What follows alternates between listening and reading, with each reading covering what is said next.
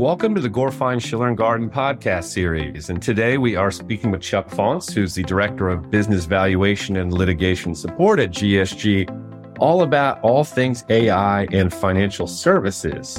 And Chuck, thanks for joining us today. Well, thanks for having me, Matt. Absolutely. And let's jump right in. So as more and more claims flood the internet that AI programs can help solve your financial issues, be it doing taxes or even starting a new business, what are your thoughts about people taking this advice and incorporating AI into these tasks? Well, that's a great question. And I think to some extent, it depends on how you define AI. I would make the argument that AI has been around, one form or another for a long time. Tax prep software, for instance, certainly helps with the process of doing taxes. And there's plenty of software available to help you not only start a business, but also to operate a business. And, before there was software, there were checklists. So if AI is defined to include things that automate all or part of a process, then, old school AI has been around forever. But as I understand it as a non-technical expert, the AI that's been in the news lately, which is something called generative technology, and ChatGPT is maybe the most well-known example of that.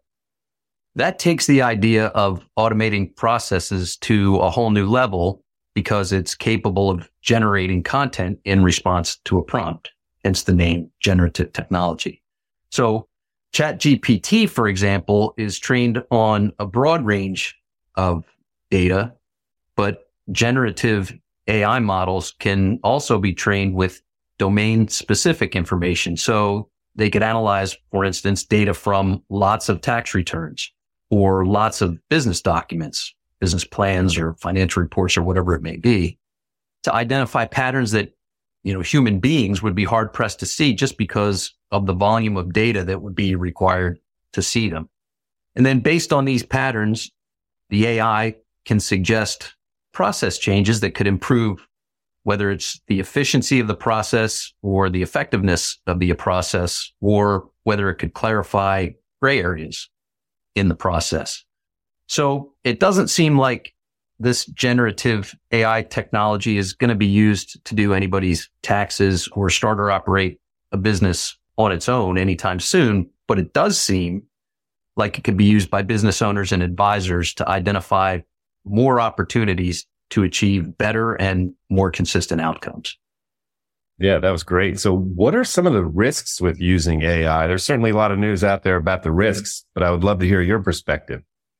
Yeah, well, we've certainly heard on the news about the possibility of AI taking over the world, the whole concept of Skynet from the Terminator movies. That's above my pay grade. But two risks that I can see involved with using AI currently are its complexity on the one hand and the security of the data that's involved on the other hand. With regard to complexity, AI models require the right amount of high quality data to produce accurate and reliable output. But what constitutes the right amount and what counts as high quality is driven by both the model complexity and the task complexity. So it seems pretty obvious that too little data could cause problems, but what I've found is, and what may be less obvious, is that too much data can also cause problems because it gives the model the notion that there are relationships where maybe there aren't relationships because of noise in the data and things like that. So the complexity associated with these things individually is compounded by the fact that all four of these characteristics are interrelated. Then with regard to security, models incorporating proprietary data they have to be trained using the AI provider's platform. And so ChatGPT, for example, is a cloud-based service. So you have to deal with all the security and privacy issues associated with transmitting data over any cloud-based service. But once the model is trained, they're typically individual companies, when they have proprietary implementations of this type of software, once they're trained on the AI provider's platform, the models are typically hosted and maintained by the company that developed them. And so they're subject to that company's security and privacy policies. But given that these models can be very resource intensive, both in terms of hardware and software and manpower, in that they may require expertise in machine learning, it's not really clear to me at this point how many companies will find it feasible to actually develop these models. And that bleeds in perfectly into my next question, because we've seen this in a lot of different industries, and a lot of thought leaders are saying that AI, could be good, but you need guidance from experienced professionals to really guide it in the right direction, as opposed to relying solely on the results of an AI model. And would love to hear your take on that. Well, yeah, I think that's certainly at this point, I think that's absolutely true. It's so early in the development of generative AI like ChatGPT that I don't think anybody's ready to hand it the keys. I think, the reasons for that are, I think, varied and complicated. But I mean, one way to think of it is AI models are trained on a finite amount of data.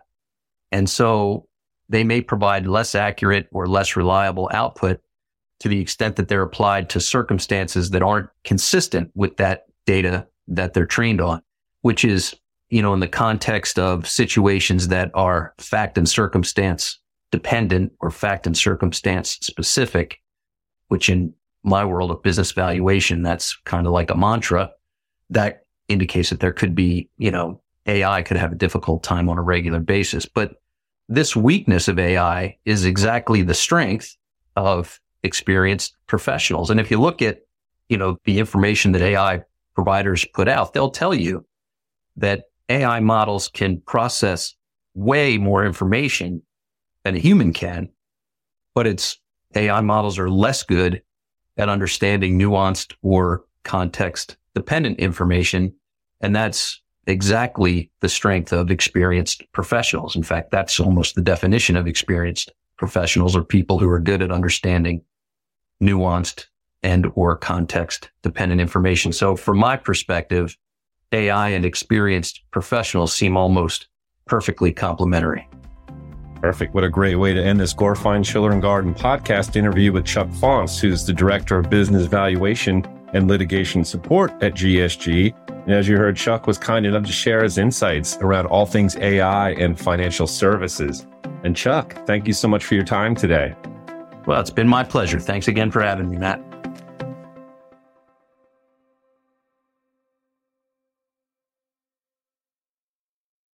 Upgrade your style for less during Indochino's Black Friday event. This limited time sale starts in-store and online November 6th. Don't miss out on the best prices of the year. Book your appointment today at Indochino.com. That's INDOCHINO.com.